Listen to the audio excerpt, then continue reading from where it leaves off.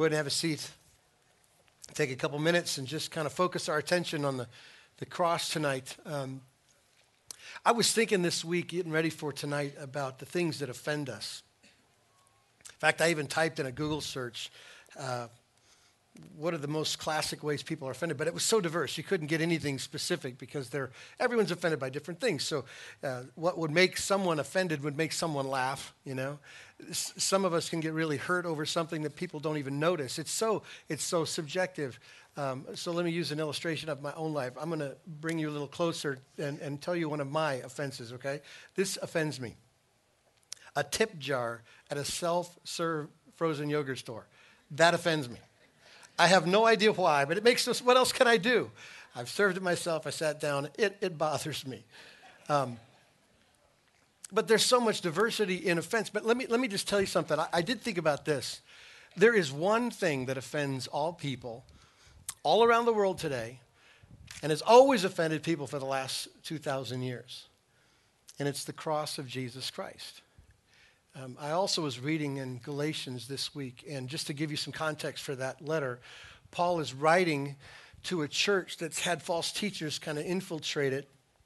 And these false teachers came in and somehow said about the gospel that it wasn't enough, that you had to add other things like good works, or specifically in this case, like the work of circumcision to Jesus to equate salvation. In fact, they even charged the Apostle Paul of leading that way or teaching those types of things because they would remind Paul of what he did with Timothy. Timothy was a young pastor. He was half Jewish. They were going into ministry to a Jewish audience. And so Paul thought in order to avoid some of the obstacles of ministry to a Jewish audience, he told Timothy to get circumcised. And they jumped on that, these false teachers did, and accused Paul of suggesting there was something other than just the gospel or other than just Jesus alone that saves you. And so in Galatians chapter 5, Paul says this about that accusation. He says, but if I, brothers, still preach circumcision, why am I still being persecuted? In that case, the offense of the cross has been removed. There is not only this emphatic statement that Paul makes, but there's an inferred idea that the cross, it's an obvious no-brainer. It offends. In fact, in other words, what I think Paul is saying here is, if Paul really did add anything whatsoever to Christ alone, if he really did that, then there was no reason for them to be offended by the cross. Because if work or religion or effort or sincerity was something you could add and work your way out of your own problem, then the offense goes away, right? It just disappears. And here's why. Because it says something radically different about you than what the cross alone says about you. If it was Jesus as a part of a thousand other parts that you could play in your salvation or dealing with your sin, then the cross doesn't get so narrow, it's not so exclusive. And the offense just dissipates. And so Paul makes that statement about the offense. So I thought for us, just for a few minutes tonight, to answer the question, why is it so offensive? Why does it bother? And maybe you're sitting here going, it doesn't bother me. Well, I'm going to prove that it does in just a second. But it bothers everyone. The cross is offensive. It's offensive particularly because it's so brutal. It is a horrific story of a torturous execution of an innocent man. Who isn't offended by that? Here's something I find very interesting. A couple of years ago, Mel Gibson came out with the movie Passion of the Christ. And there was kind of this wave of Christian parents who said, no, it's too gory. That story is too much for my kids. And I understand that at some point, I do, but I find it interesting that the apostles went to great length to describe in the gory detail of what suffering the Savior had to go through because of our sin, your kids' sin. And yet we think naturally it's just too much. The story's too much because it's offensive. A couple of years ago, well, this is probably 15 years ago, there was a doctor who published a kind of an article describing from medical terms what it was like for Jesus to suffer. And he talked about the garden. He talked about when Jesus was praying and he was dealing with what was about to happen, the weight of the sin of all men placed upon his shoulders. And he was kind of asking the Father, if this cup can be taken away, take it away. And he is so stressed that he is sweating drops of blood. And the doctor talked about the particular circumstances of how that's possible and why it happened for Jesus. He also talked about the scourging, when Jesus was arrested, falsely accused, and they spent that time mocking him and ridiculing him and then flogging him and all of the things that caused. And then he talked about the cross. And I want to take you through it. He said this: the heavy beam of the cross is tied across his shoulders, and the procession of the condemned Christ, two thieves, and the execution detail begins its slow journey. The weight of the wooden beam, together with the shock produced by blood loss, is too much. He stumbles and he falls. The rough wood of the beam gouges into the lacerated skin and muscles of the shoulders. He tries to rise, but the human muscles have been pushed beyond their endurance. At Golgotha, the beam is placed on the ground, and Jesus is quickly thrown backward with his shoulders against the wood. The legionnaire feels for the depression at the front of his wrist. He drives a heavy, square, wrought iron nail through the wrist deep into the wood. Quickly, he moves to the other side and repeats the action, being careful not to pull the arms too tightly, but to allow for some movement. The beam is then lifted in place at the top of the posts, and a title reading Jesus of Nazareth, King of the Jews, is nailed into place. The left foot is pressed backward against the right foot, and with both feet extended, toes down, the nail is driven through the arch of each. As he pushes himself upward to avoid the stretching torment, he places his full weight on the nail through his feet. And again, there is searing agony of the nail tearing through the nerves between the metatarsal bones of the feet. As the arms fatigue, great waves of cramp sweep over the muscles, knotting them in deep, relentless, throbbing pain. With these cramps comes the inability to push himself upward, hanging by his arms. The pectoral muscles are paralyzed, and intercostal muscles are unable to act. Air can be drawn into the lungs, but they can't be exhaled. Jesus fights to raise himself in order to even get one short breath. Hours of this limitless pain, cycles of twisting, joint-rendering cramps, intermittent partial asphyxiation, searing pain as tissue is torn from his lacerated back as he moves up and down against the rough timber. Then another agony begins. A deep crushing pain deep in the chest as the pericardium slowly fills with serum and begins to compress the heart. The compressed heart is struggling to pump thick, heavy, sluggish blood into the tissues. The tortured lungs are making a frantic effort to grasp in small gulps of air. The markedly dehydrated tissues send their flood of stimuli to the brain. Jesus gasps, "I thirst." With one last surge of strength, he once again presses his torn feet against the nail, straightens his legs, takes a deeper breath, and utters his seventh and last and final cry: "Father, into your hands I commit my spirit."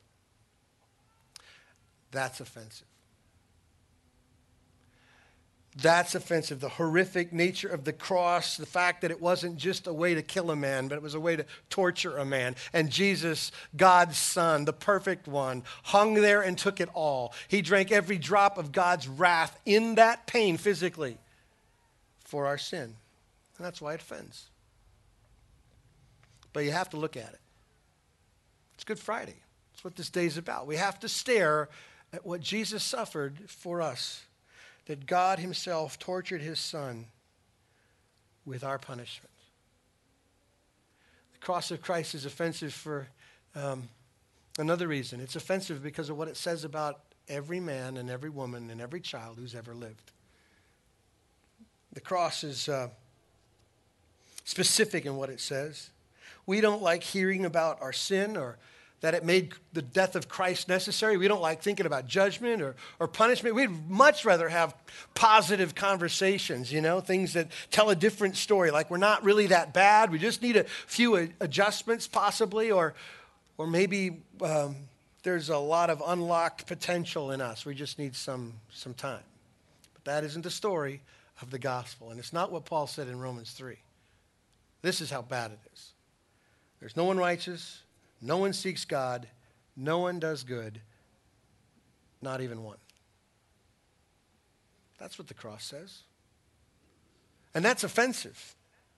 And the reality of it is we deserve what our sins have earned. The Bible says, Paul said in Romans 6, that the wages, what we earn for our sinful life, is death. Jesus bore that death for us.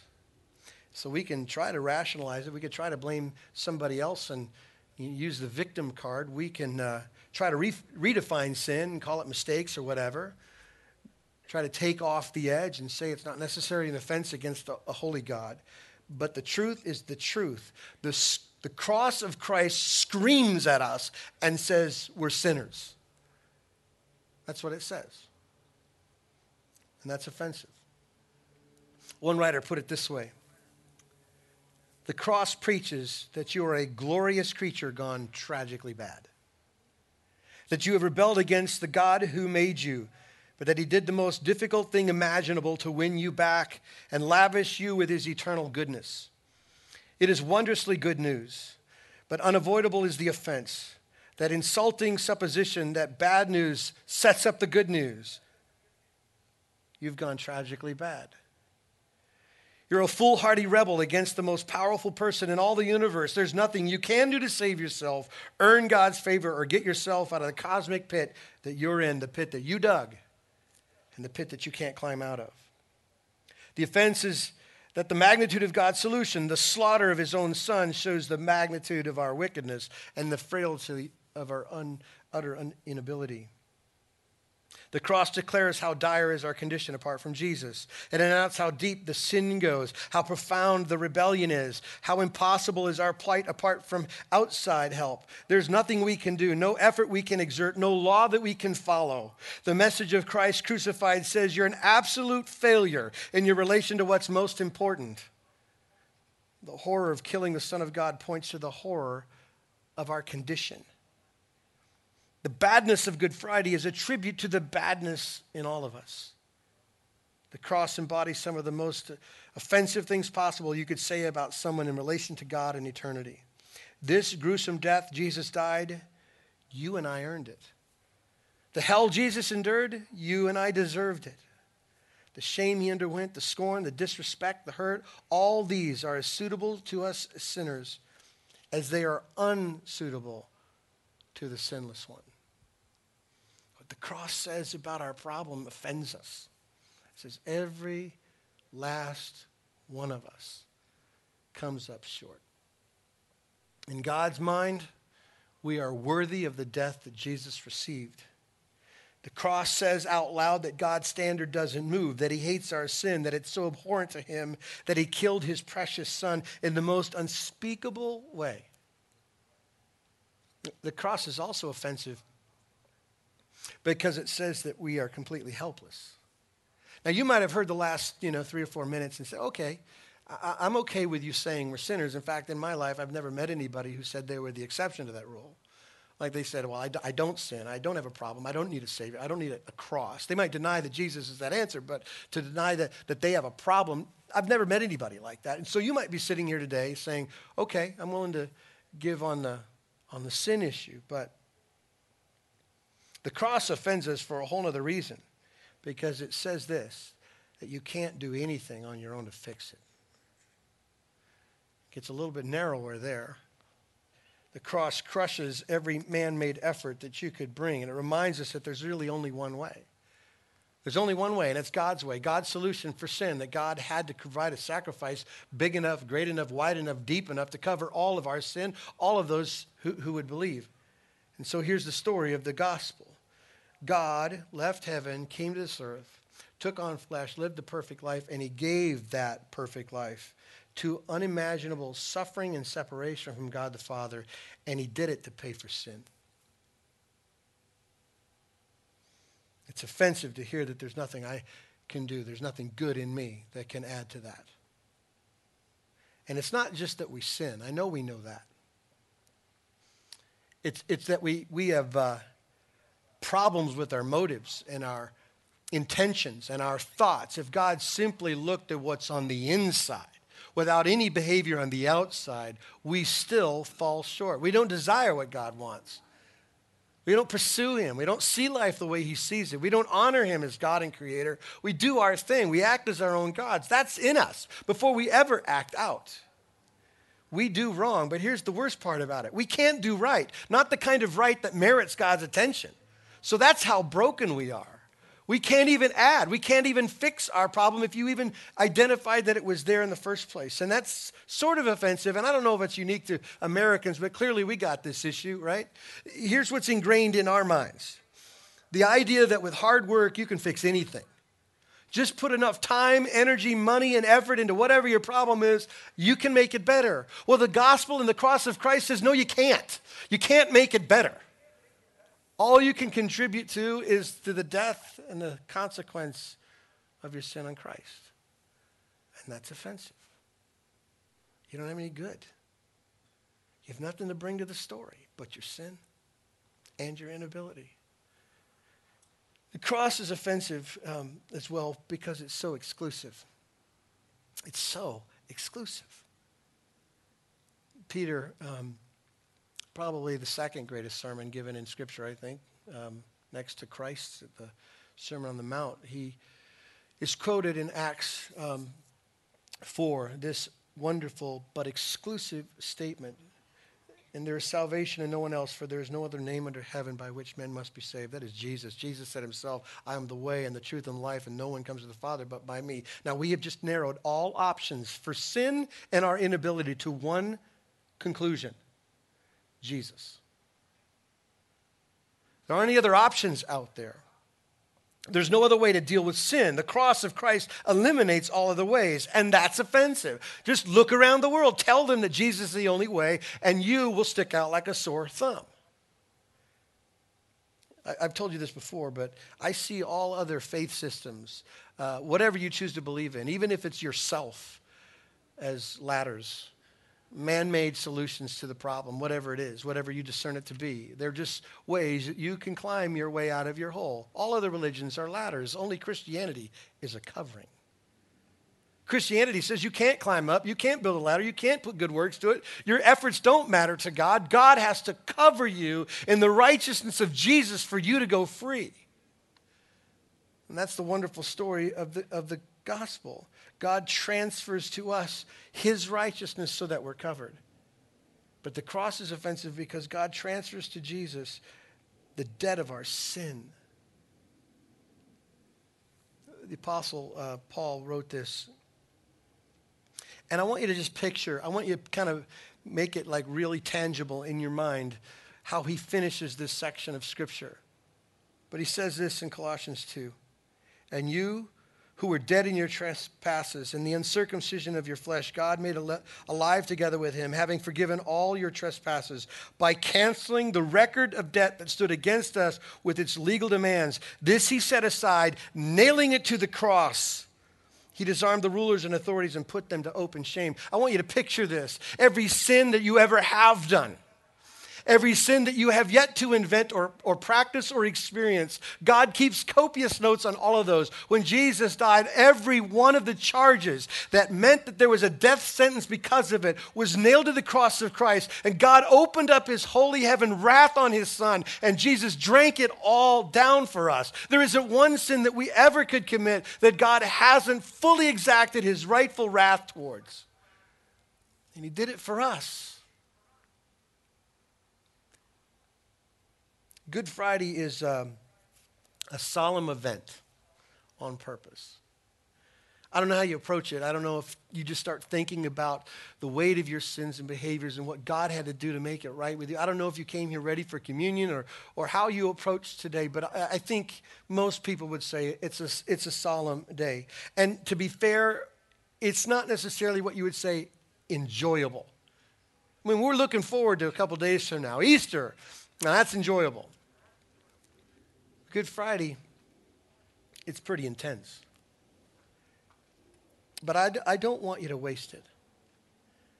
I don't want you to hide from the horror of the cross because I want it to remind you of the horror of your sin. Because that's exactly why Jesus died. I don't want you to turn away from it. I don't want you to run from its description of you. I want you to wrap your arms around the bad news that you're as bad as it says you are, because it makes the good news that you're saved and loved beyond your wildest dreams that much sweeter. Amen? Don't add to the cross. Don't wish there was something else. Don't look at what you've done or what you think you've got wired and how you got life going right now as any sense of hope whatsoever. I want you to look at the cross, as horrible and horrific as it is, and I want you to rest there. Because 2,000 years ago, God came for you. And he bore your judgment and my judgment at that horrific, offensive place called the cross. Let's pray together.